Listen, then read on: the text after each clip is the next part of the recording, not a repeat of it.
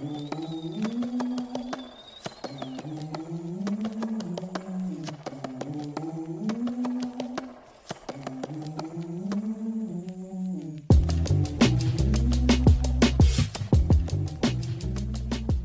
listening to the Bob and Bo Show. Here are your hosts, Ty Bob, Ty Bo, and Sean. Welcome back to the show, everyone. I am Ty Bob, joined by Ty Bo. No Sean for the Chief Show this week. Just a little scheduling difference here. No issues. You'll hear him on the NFL show coming up here shortly. But man, we are headed into a Week 8 bye for the Kansas City Chiefs. We do not have a game, as I'm sure you're already aware of. It's a much needed. It's very good to have a bye week in the literal middle of the season, especially right before the trade deadline. So any acquisitions who get made, they get a week plus to get a little bit of studying in, get accustomed to their new home, and really get to work on some chemistry with teammates. But before we get into all that, we've got potentially one of the best ever Tybo's top fives coming right at you. No pressure, I guess. This one was requested by Mark on Twitter. I'll get his @ this time so he doesn't feel left out. This is @ Mr. Nichols _709. Thank you, Mark. Don't know what this guy looks like in person, but I have played Apex with him. So I know his voice. But he shot me 2 suggestions on Twitter, and I'm taking his top 5 ways to prepare potatoes. And I do have a top 5 and some. I have 2 honorable mentions. I'll get into those. My honorable mentions are basic, but probably the most popular ways that people get their potatoes: mashed and French fries. Now, I can certainly fuck up some mashed potatoes. I like to leave a little bit of the skin on my potatoes when I do my mashed potatoes. Sure. You can mix up the flavors as however you want, but a solid garlic mashed potato, can't be beat. French fries, I don't personally do those very often, but I have before.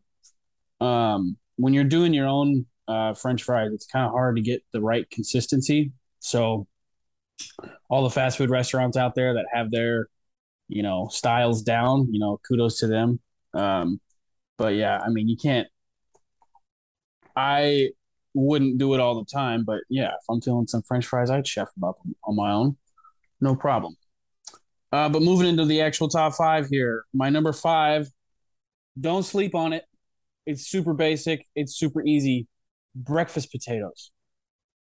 Not hash browns. The chunked breakfast potatoes. A little bit of peppers, some bell peppers in there. Some onions. I love breakfast food. So, I mean, I can't count out breakfast potatoes. And I boil them really quick to get it soft on the inside, and then I pan fry them to get them nice and crispy on the outside. So it's like a really good consistency when you're eating them. So I'm pretty proud of the way that I make my breakfast potatoes. Number 4, I played with this, didn't know if I wanted to include this or not, but a hot German potato salad. Hot potato salad. Yes. Dill, red wine vinegar, bacon. That's really all it is with your potatoes, and the flavor comes out fantastic. It's so good. They do have like this. They do have oh my gosh, get me hungry again. They have like a creamy dill German potato salad, but I don't mess with that. I keep it pretty basic. Red wine vinegar, bacon, dill. That's it. So good.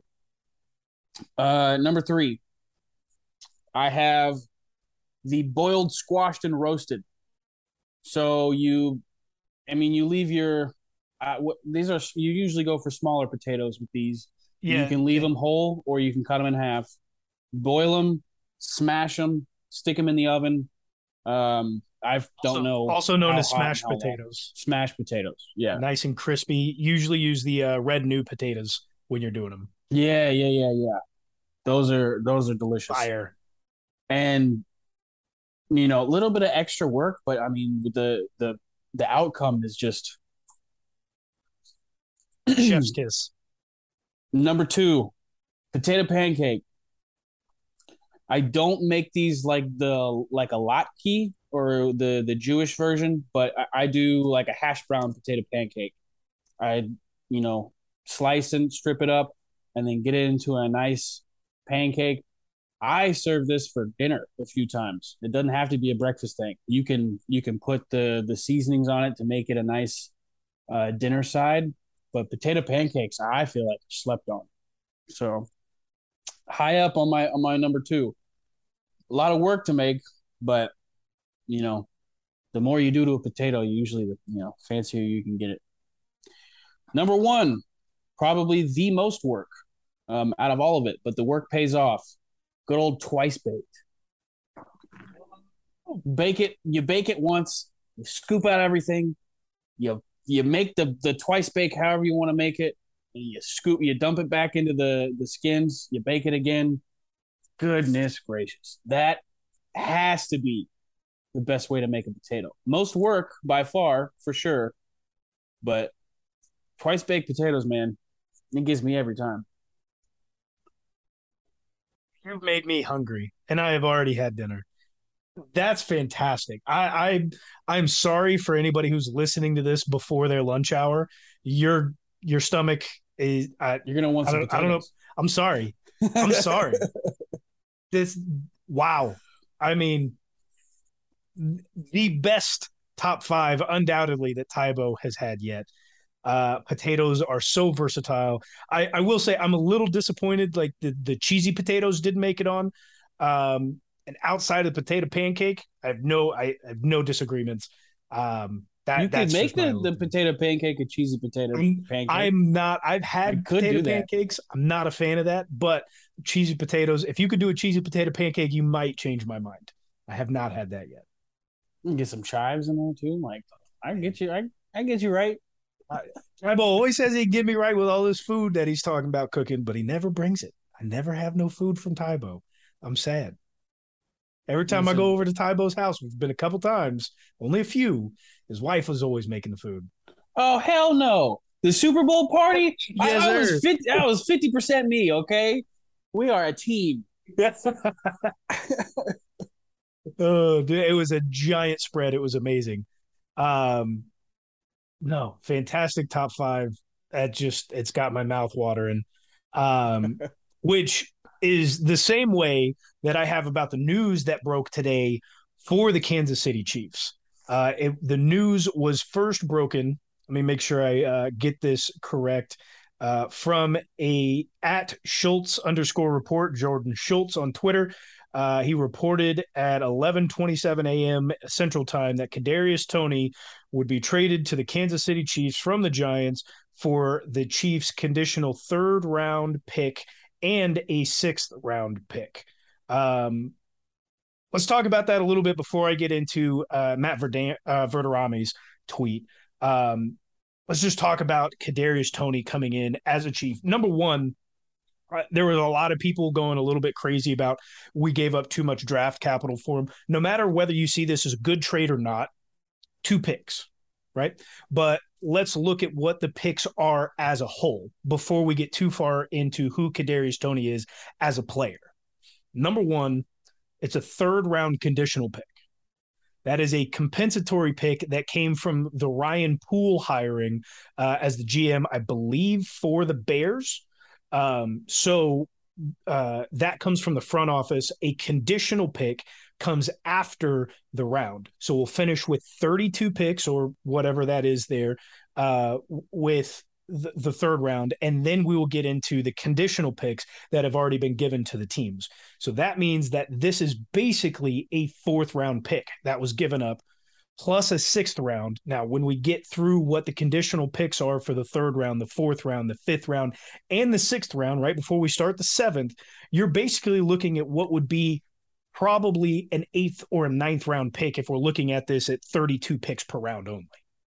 So we're giving up what would be a 4th round pick and probably an 8th, maybe a 9th round pick when it comes down to it for a guy who has 3 years left, or 2 years after this season left on his rookie contract at $1.2 million per.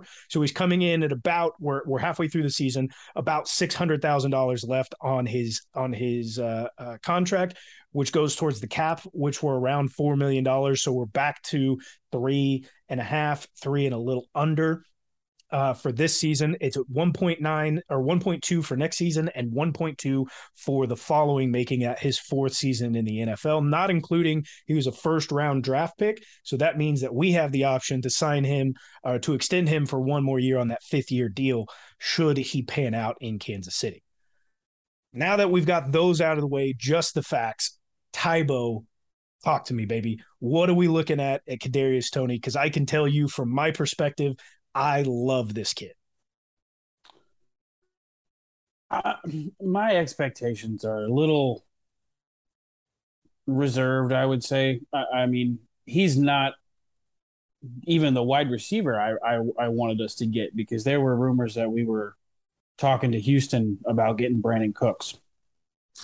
I like the skill set.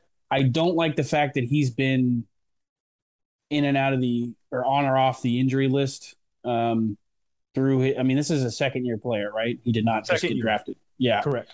And I know he's had a little bit of injury trouble.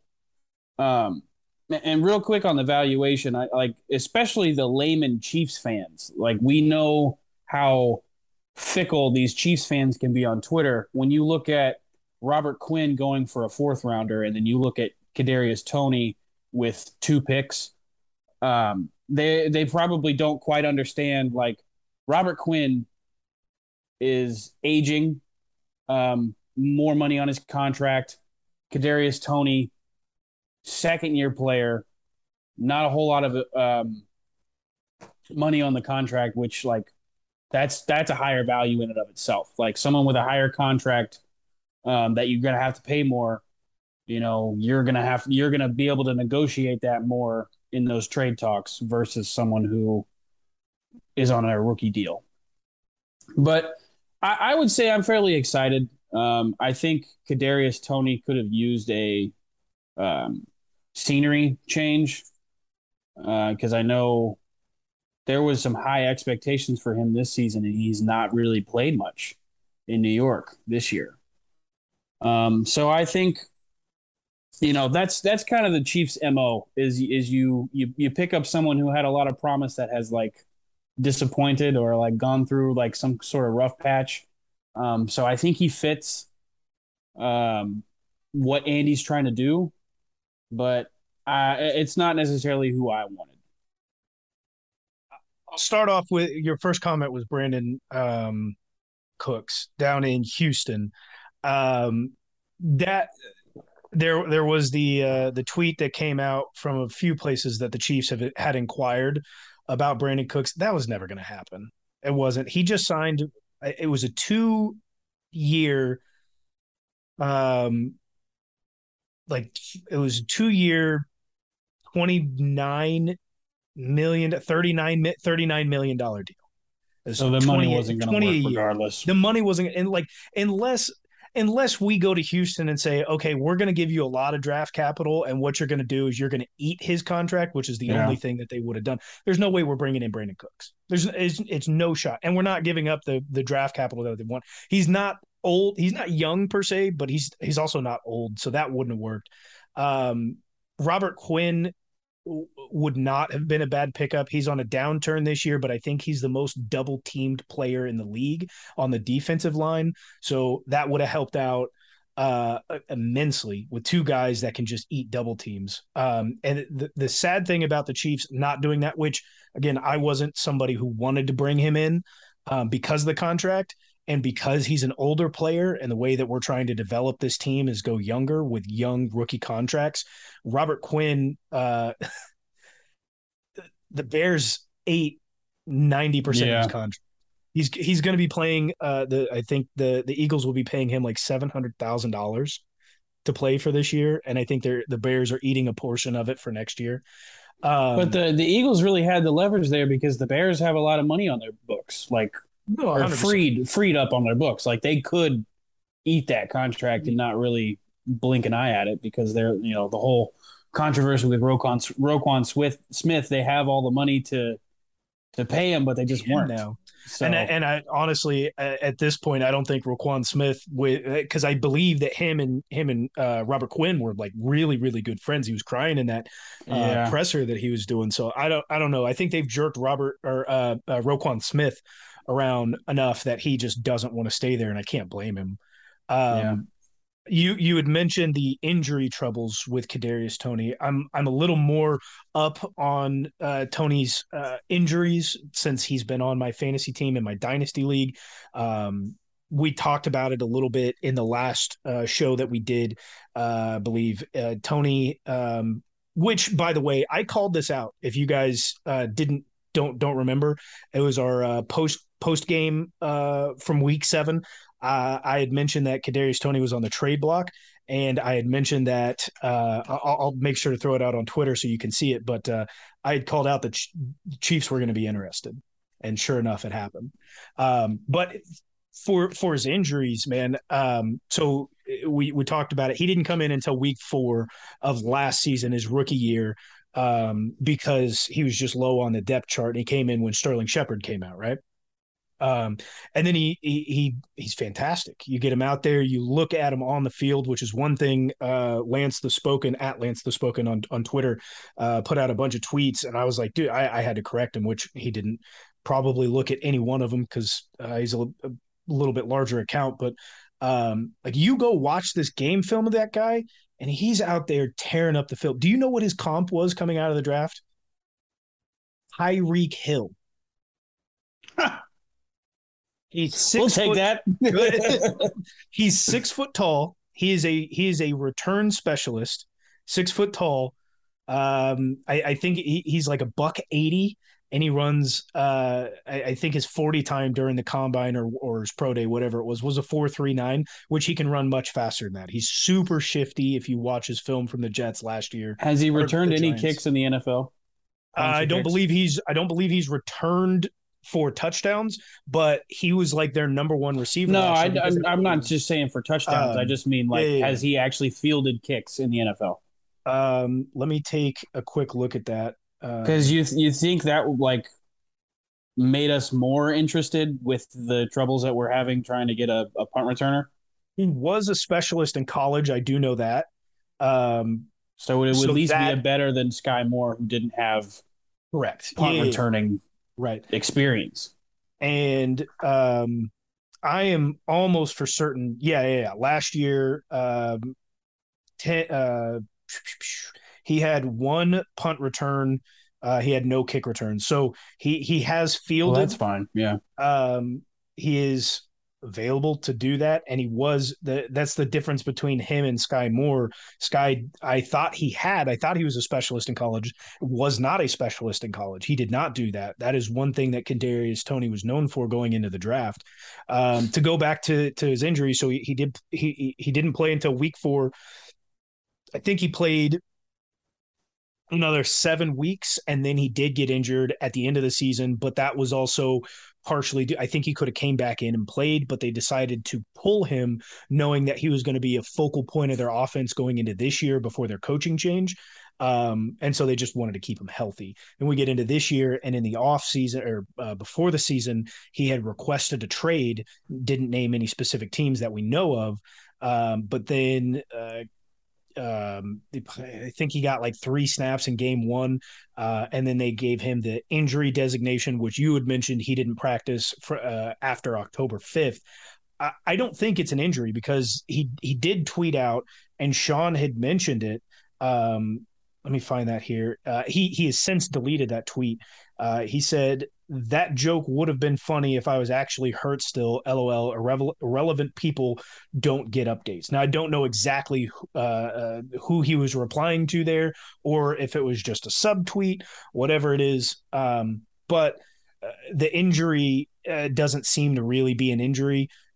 It looked to be most like he was having a poor attitude after asking for a trade, after not being utilized in their offense, potentially through camps, that he wanted to be. And then now that tweet just signifies that he's not injured in any way and ready to come in and be a participant in this Chiefs offense. Well, let's hope he's motivated to actually play for us and not bring more of that bitchy attitude, because like if that's all it was, like that's fine. But yeah, through a year and a half of him being in the league, the injury frequency, or what seemed to be the injury frequency outside looking in, was definitely concerning. My hope is we get him to work through this bye week and he can start returning punts next game. Maybe get Sky Moore a little bit more involved in the offense, and get his confidence up. Because I mean he's been doing nothing but dropping kicks back there. As we, ease Kadarius Toney into the offense. I have a feeling, having watched a lot of his film from last season, he's an electric player. I have a feeling before the playoffs come in, he will have passed McCole Hardman, Sky Moore first, and then McCole Hardman for the number 3 wide receiver position. He is that good. He is shifty off the line.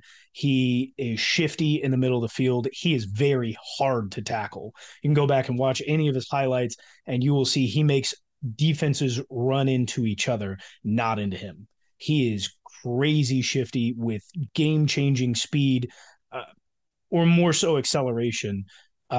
He does have that game-changing speed. It's definitely not Tyreek or McCole Hardman speed, but he's very shifty out there. Reminds me the way he You can. don't think he's as fast as McCole? Dude, McCole's one of the fastest dudes in the league. Let's not sugarcoat it. That guy he's not as fast as Tyreek, but we've seen those two race against each other, and he's not that far behind. He's not that far behind. He is up there. If you put him in a foot race with the other faster guys, like you take Tyreek out, I think he's beating everybody else in the league. I think there may be some close calls like with DK Metcalf, but I think he's beating everybody else. So, you mentioned earlier in the Snap group, you think this kind of means that we don't bring back Juju next year. This 100% means that McCole is not coming back. Yeah. Like okay, I did say that's that, what I was gonna say. Like if he surpasses McCole on the depth chart, like you're predicting here, I think it's a better idea to lock up Juju for maybe 1 or 2 more years and let McCole walk. Even though I love the guy, like I mean, I feel like that just makes a little bit more sense for the offense. No, it does. I would agree with that. Number one, it 100% means McColl's not coming back. It's not. He doesn't have a place in the offense. He's not a return specialist. He's not very good at returning. Especially if Toney can take that job from him, from everyone else, which I don't see that being a problem. I think McCole went to the Pro Bowl one year as a returner. He did. He wasn't very good. It was his rookie year. It was a down year for all returners that year. It was very, very, very bad. It means McCole is not coming back. I am 100% confident in that, unless like he can stay on this pace and turn into a better receiver over the last 2 weeks, which I just don't foresee. It's like saying MVS is going to continue his pace from, what was it, week 4, week 5? It's just not possible. It's not sustainable. Now, I think that this means that Juju is most likely gone, but before the trade even happened, I was already thinking Juju is gone. You and a lot of other people are talking about, let's get Juju locked up now or as quickly as possible, right? Juju is avoiding eye contact with anybody who makes contractual decisions. Why the hell would he sign a long-term deal now? Unless he's worried about the injuries coming back up, which no NFL player should be. They should be thinking longevity, long-term, and long-term cash. That's exactly what he's thinking about. He should be rejecting to speak to, if you are Juju, you should be rejecting to speak to anybody in the front office, because you just had 2 amazing games and are now on pace for over 1,200 yards, which puts you at the best pace that you've ever been on in your career. Juju was on a pace to break what he did in his rookie year in Pittsburgh behind Antonio Brown. I thought he had a 1,400 yard season one time. Did he have 14? I thought it was 12. If it's 14, then I'm way off. I thought it was 12. Just a couple hundred yards, but he's on pace for that 12 to 14, which puts you in that elite group, at least to be paid. And if that's the case, can Kansas City afford it? I believe we could. Will we pay it? I think we have too many issues on other parts of the field to be able to go out and spend that type of money for what would be a number 2 option. I would love to keep Juju here if he was willing to take somewhat of a team-friendly deal, but guys in the NFL aren't looking to do that. I think Juju's gone regardless of this trade for Kadarius Toney. But I think bringing in Kadarius Toney is a backdoor plan. Number 1 for McCole, and number 2 it's going to be for Juju. Well, and I don't think long term for Juju is in our best interest. I'm saying 1 or 2 years. If the number's right, if the number works for both sides, 1 or 2 years I think is fine. But if you look further than this year, the only 2 receivers for next year are Sky Moore and Kadarius Toney. There are no other receivers on the books for next year. MVS is on the books. He's got 3 years. 3 years. He's got right. a 3, but there is an out after this year. The dead cap is only $4 million. So if things are not working, which you think we're going to let him go because you don't like him. I don't like MVS. If he continues to play the way that he has been playing, I would 100% get rid of him. There's not a question in my mind. Get him off the books. And to be honest, I understand the health concerns, if that's what it is with Kadarius Toney. If the health concerns can subside, it would not be out of the realm of possibilities in my mind that he could become our number 1 wide receiver. Be obviously the number 2 behind Kelsey, but the number 1 wide receiver overall. Which we know it can be done because Travis Kelce, Tyreek Hill, they didn't miss very many games while they were with us. But then we also know the other side of it, like Jamal Charles' latter part of his career, Priest Holmes' latter part of his career. The people that get used a lot in the NFL tend to get hurt. So we'll just see how that goes. It's very exciting news regardless. I am excited to see Kadarius Toney. I like the kid a lot. He's going to be good. He's going to be very good in this offense. One thing to mention about Kadarius Toney, he was at one point in time, I believe even while he was at Florida being a Gator, a quarterback. We've seen him throw passes in New York. Kid's got a cannon. And he's just salivating. He's like, he's got everything. Give me my double reverse pass. Like, please, for everything that is holy, keep this kid healthy and in the playoffs so we can pull off some BS to really stun these teams. It's possible. I wanted to talk a little bit about another tweet that came from Matt Verderami before we get any further into the show. Per Matt Verderami, my understanding is the Chiefs are still in the trade market for additional pieces if something makes sense for them.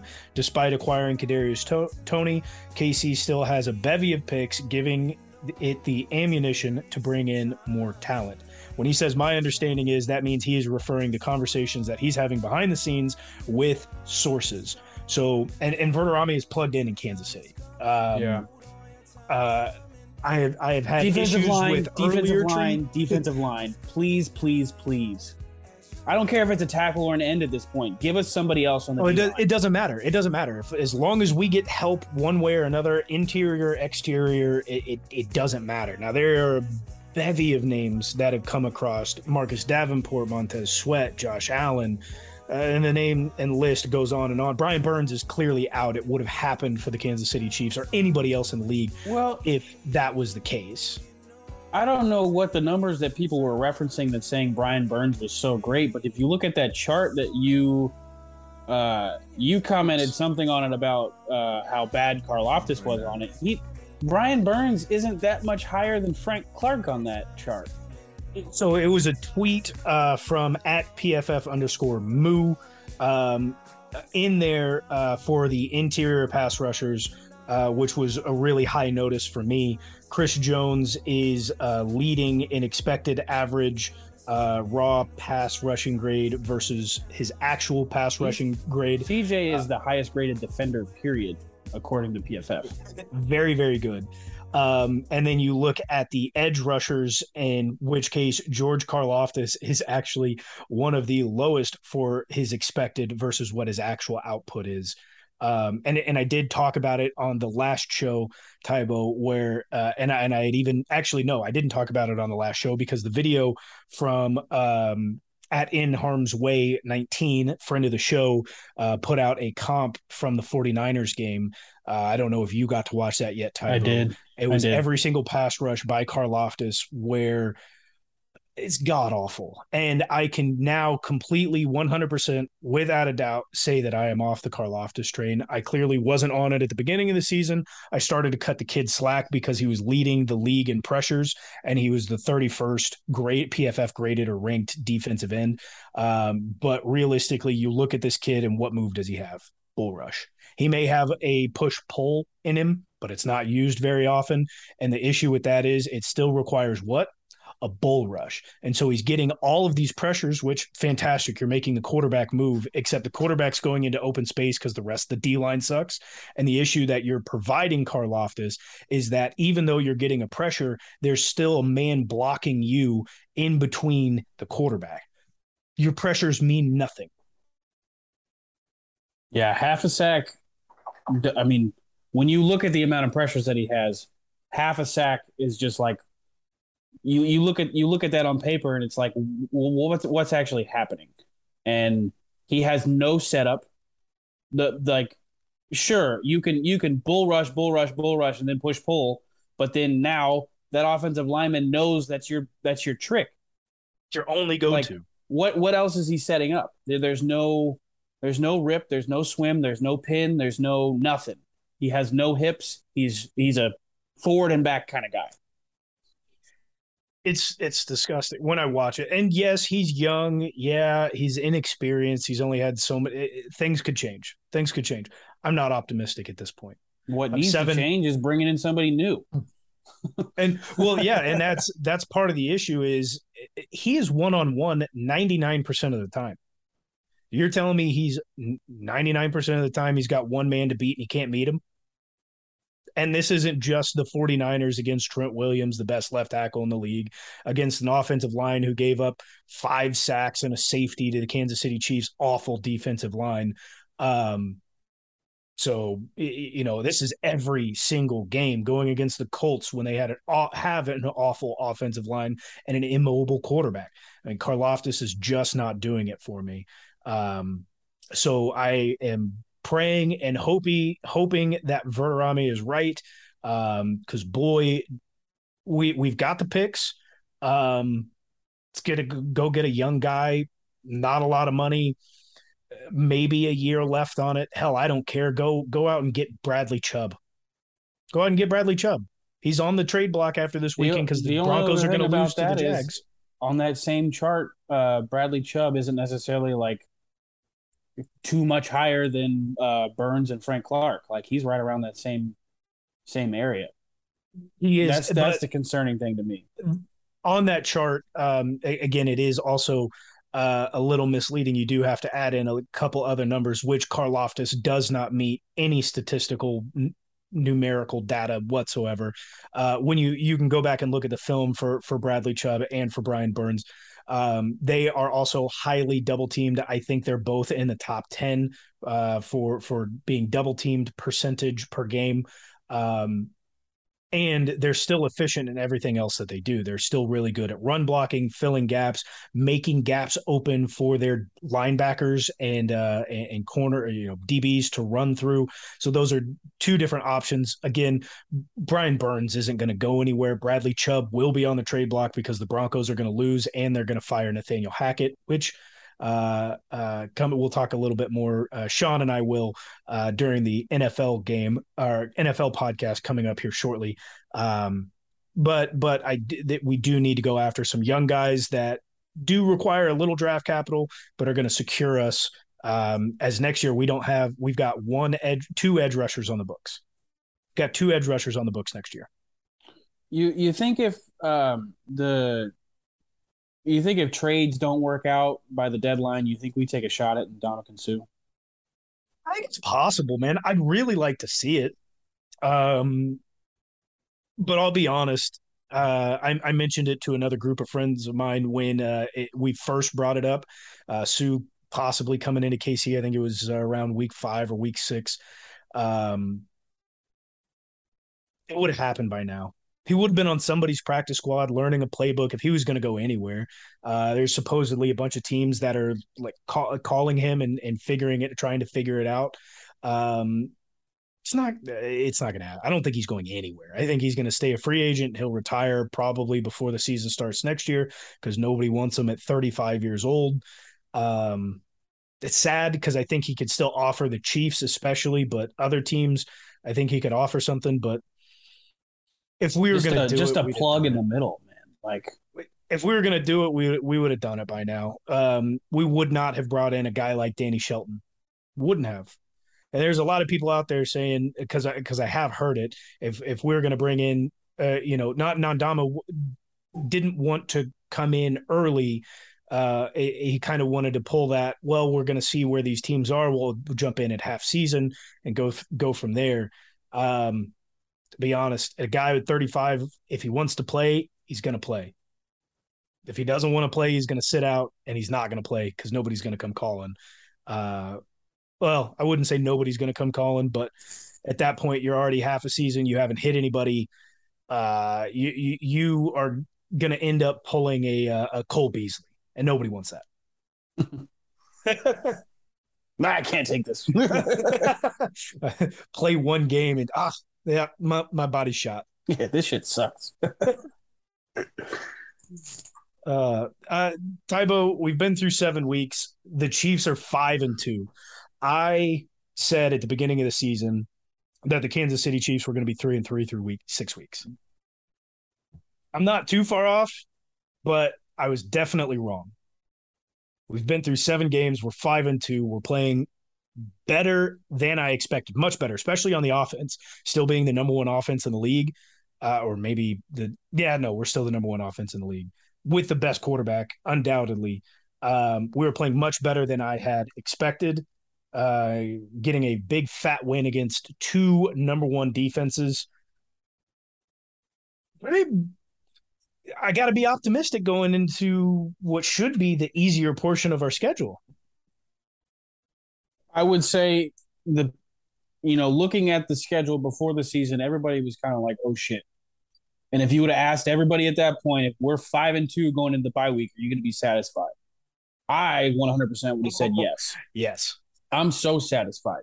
Now, there was a bunch of stuff that kind of came out after a couple weeks of the season. It's like, well, does the Chiefs schedule look as scary as it was before the season? Nope. Maybe not, but we still played some really, really good teams. The fact that we are 5-2 after week 7, I think is incredibly promising. There's still some of those games that make you go, I could see the Chiefs like playing down to the level of our opponent and, shitting away a couple of those games. But on paper, it's kind of similar to like the Eagles. Like their second half schedule looks like a piece of cake. And there's a couple teams on our schedule that might not be a piece of cake, but the before the bye week was definitely our tougher part of the season. So the prospects for the latter half are fantastic. We might still even be able to steal that number 1 seed away from the Bills. It's possible. They are 2 games ahead of us so far, but it's not out of the realm of possibility. I mean, looking at the schedule here, even before we had gotten the schedule, even before Nuke Hopkins had gotten the suspension for PEDs, we expected the Cardinals to be good. After that, expectations were tempered a little bit, but you still expected the Cardinals to be a better team than they are. The Chargers at the time that we played them in week 2 were a very good team. Now, clearly not so much because they only know how to charger. The Colts, we expected who they were, but we knew it was going to be a trap game. A lot of people were talking about it before the season even started. You knew the Bucks were going to be good, and we handled that one. We expected the Raiders that's the big fault, is the AFC West is much worse than we expected. We thought new regimes, new players, these guys are going to be good. Raiders pissed it away. Bills are who we thought they were, maybe a little bit worse. Niners are who we thought they were. And then that gets us through the 7 games. Looking at the remaining 9 games, the Titans started off real bad, much better than I expected. Now 7 weeks in, Jags started off hot, now not so good. You've got the Chargers, who are injured again. You've got the Rams, who everybody expected to be Super Bowl contenders, have one of the worst offensive lines in the league that dampen everything that they do. The Bengals, now with Jamar Chase out for 6 weeks, which we'll talk about in the NFL show, Sean and I. You got the Broncos, who are awful. You've got the Texans, who are really bad. The Seahawks, everybody thought they were going to be the worst team in the league, and now they're actually really good, with a really good game against the Giants coming up on Sunday.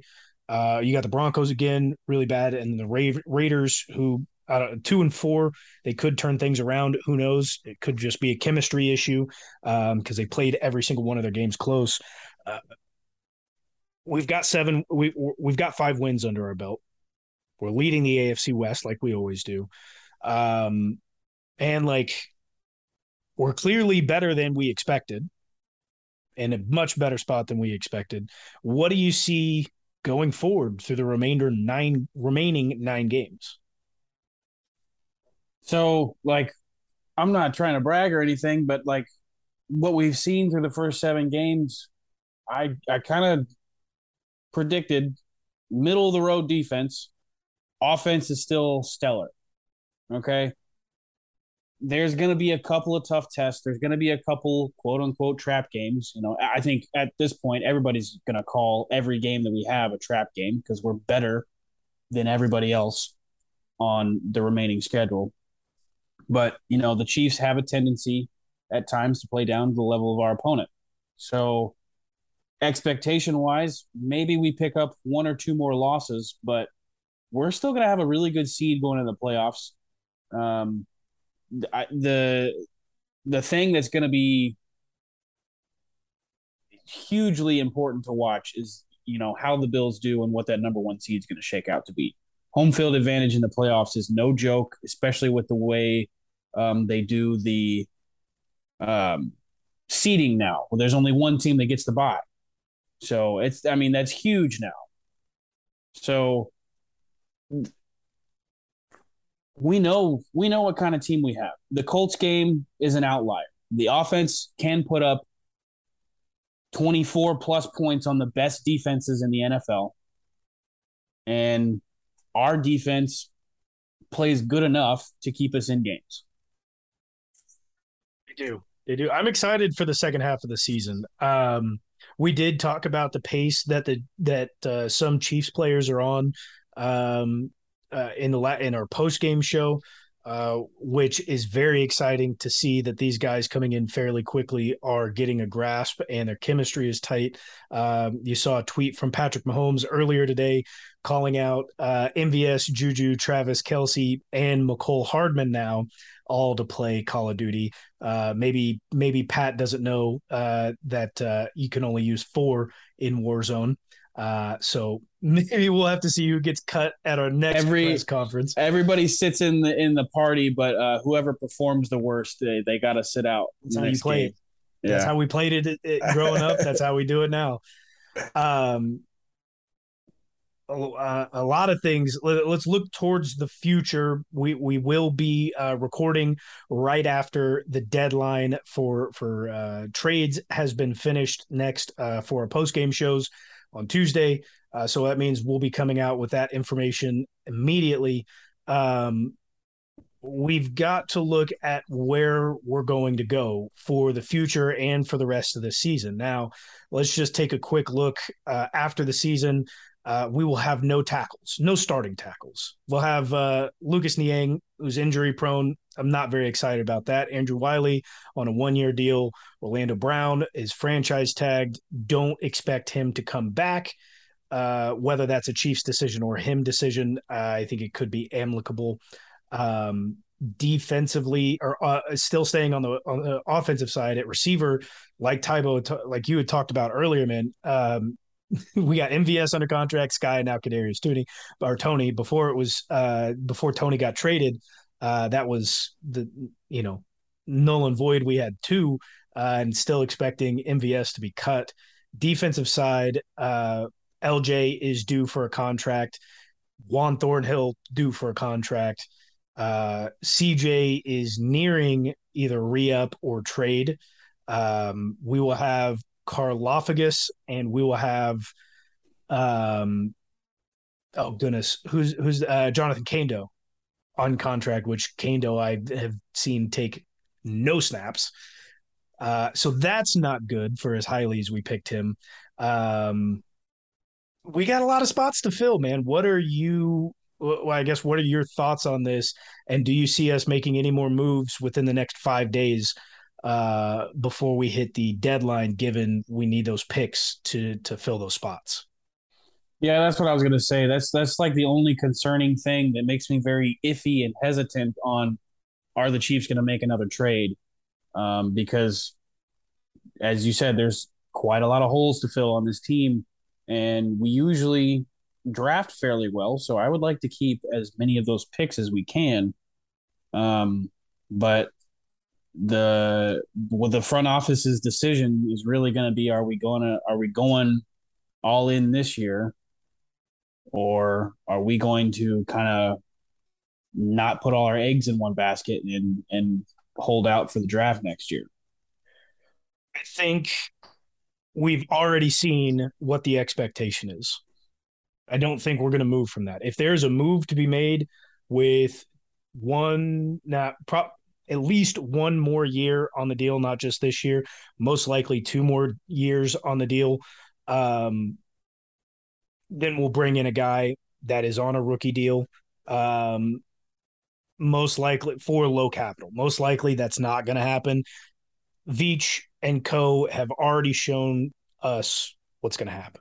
They already have. If we were all in on this year, which we knew this year was going to be a stopgap anyways, and it seems we're doing much, much better than we expected. We got holes to fill. We got picks. The draft is in Kansas City.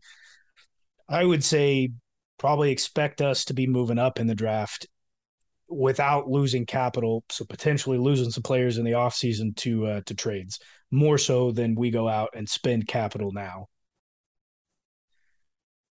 You think we're going to trade Chris Jones for a first round? Brother, I wouldn't put it past him. So I'm not the only one who said this either. C. Harrison from 610 Sports Radio, and he 100% thinks it's the last year for Chris Jones on the Chiefs. I think it is. Number one, that opens up a lot of cap space. We owe him a lot of money. Now, it sucks. I love CJ. Dude is top 2 defensive tackle, and this year he could end up surpassing Aaron Donald. Like, no question about it. He is elite. He is the best of the best of the best. Will it suck losing him? Yes. One thing you've got to counter as a GM and as a fan, when to get rid of players. You may miss it by a year too early. You may miss it by a year or two too late. And those aren't what you want to time it perfect, and that 9 times out of 10 ain't going to happen. The issue is we need draft capital. Regardless of if the draft is in Kansas City or not, we need draft capital. The way this roster is setting up, we need money to be able to bring in vets, or just to fill out the roster. I mentioned it earlier. PFF has him graded as the highest defender, period, in the NFL. His valuation would be at the peak this year or at the end of the season. So, like you said, it would suck to get rid of him. It would suck to not have him on the team going forward. But it may be our best decision. Like with all the holes that we're going to have to fill, that we're going to get the most out of him after this season. You wait till next season, you're taking a huge chance on that valuation plummeting. Barring injury, no doubt. Yeah. Honestly, at the end of the season, even with 1 year left on his contract, I could see him going for 2 firsts. I could see him going for 2 firsts on draft day from on the same draft on the both in that. I could see him going for 2 firsts. I could see him going for as little as a first, a second, and a third. That'd be crazy, dude. We dropped that news with the draft in Kansas City. We would Chiefs Twitter would just be like,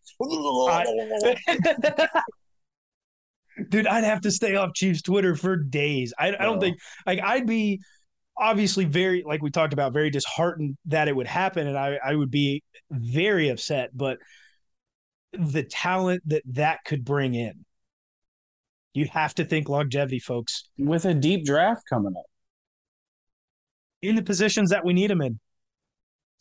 Let's go real quick, Tybo. Before we get out of here, we've got 9 games remaining. Pull up the schedule on your phone if you would, if you can. Let's go through this really, really quickly and see where we line up. For me personally, I have us beating the Titans. Andy Reid has only lost 1 game coming off the bye week as a Chief. Week 9 is a win, 10 is a win, 11 is a win, 12 is a win. I'm going to go ahead and give us a loss to the Bengals. A win against the Broncos. I think that's a pretty big revenge game. I think we kick their ass. It could be, especially with Jamar Chase being out. I want to see how they play before we get to there. But I'm going to go, win. Is that 4? 1, 2, 3, 4. I'm going to give a loss to the Bengals, a win. Let's give one more loss to the Seahawks, a win and win. So just 2 losses. I think the most games. I think the most concerning games are going to be the divisional games. So going to Los Angeles to play the Chargers, even with all their injuries, even they have a decent record still right now. It's not showing me right now, but they're You're talking about the Chargers. Far. I'm sorry. Yeah, did I say something wrong? No. I just want to make sure I heard you right, because I was kind of looking at. They're 4-3, right? They're right behind us. Yeah. So, I mean, the divisional games are what's concerning. I like the fact that we have the Rams in Arrowhead. I think that gives us a leg up. I also, with how bad their offensive line is playing, we probably edge them out in that game. So, on the road to the Bengals, and then our divisional games against the Chargers, and let's say the Raiders, the last game of the season. Those are 3 road games that I feel like are going to be tough to win. I'm not necessarily worried about the Seahawks, and nobody else really scares me on this schedule. Yeah, with me, that gives us 2 losses onto the 2 that we already have. That puts us at 13-4. That means at mid-season, I'm giving the Kansas City Chiefs 1 more win than was expected prior to the season's beginning. Where does that put you at, Tybo? I believe you had said we were winning 13 games. Yeah. Are you saying? Do you have us? I don't have us winning out. Of those 3 tough games, we probably dropped 2 of them. So I'm right. I'm at the same spot you are. 13 games, I feel like is a very reasonable and realistic expectation. Losing 2 games would mean that we are not taking the number 1 seed home. Probably. You look at the Bills, at who the Bills have coming up. Losing 2 more games. If we lose 1, we have a shot. We lose 2, and I think that puts us out of the number 1 seed, most certainly. But I think that locks up the 2. I don't think anyone else is going to get really close to that. Who is a division winner? Yeah, we can cross our fingers. We can hope, but I do feel like it's a long shot to get the number 1 seed. It's possible, but it's a long shot. And it's been a hell of a schedule and a season so far. 7 games, 5 wins. Should be 1 loss, but I'll escape with 2. Team is playing much better than I expected. Still have room to go. Still have a lot of room to grow. Make sure you catch us back next week, early in the week on trade deadline day. Hopefully there is some news to be. Hopefully there is news, but there is news to be expected, and big moves at that. So make sure to join us back on Wednesday, wherever you find it on audio platforms. Get it on YouTube. Make sure to drop your top 5 list that you want Tybo to do on our Twitter or in the comments, wherever you're listening. But most importantly, go Chiefs. Go Chiefs!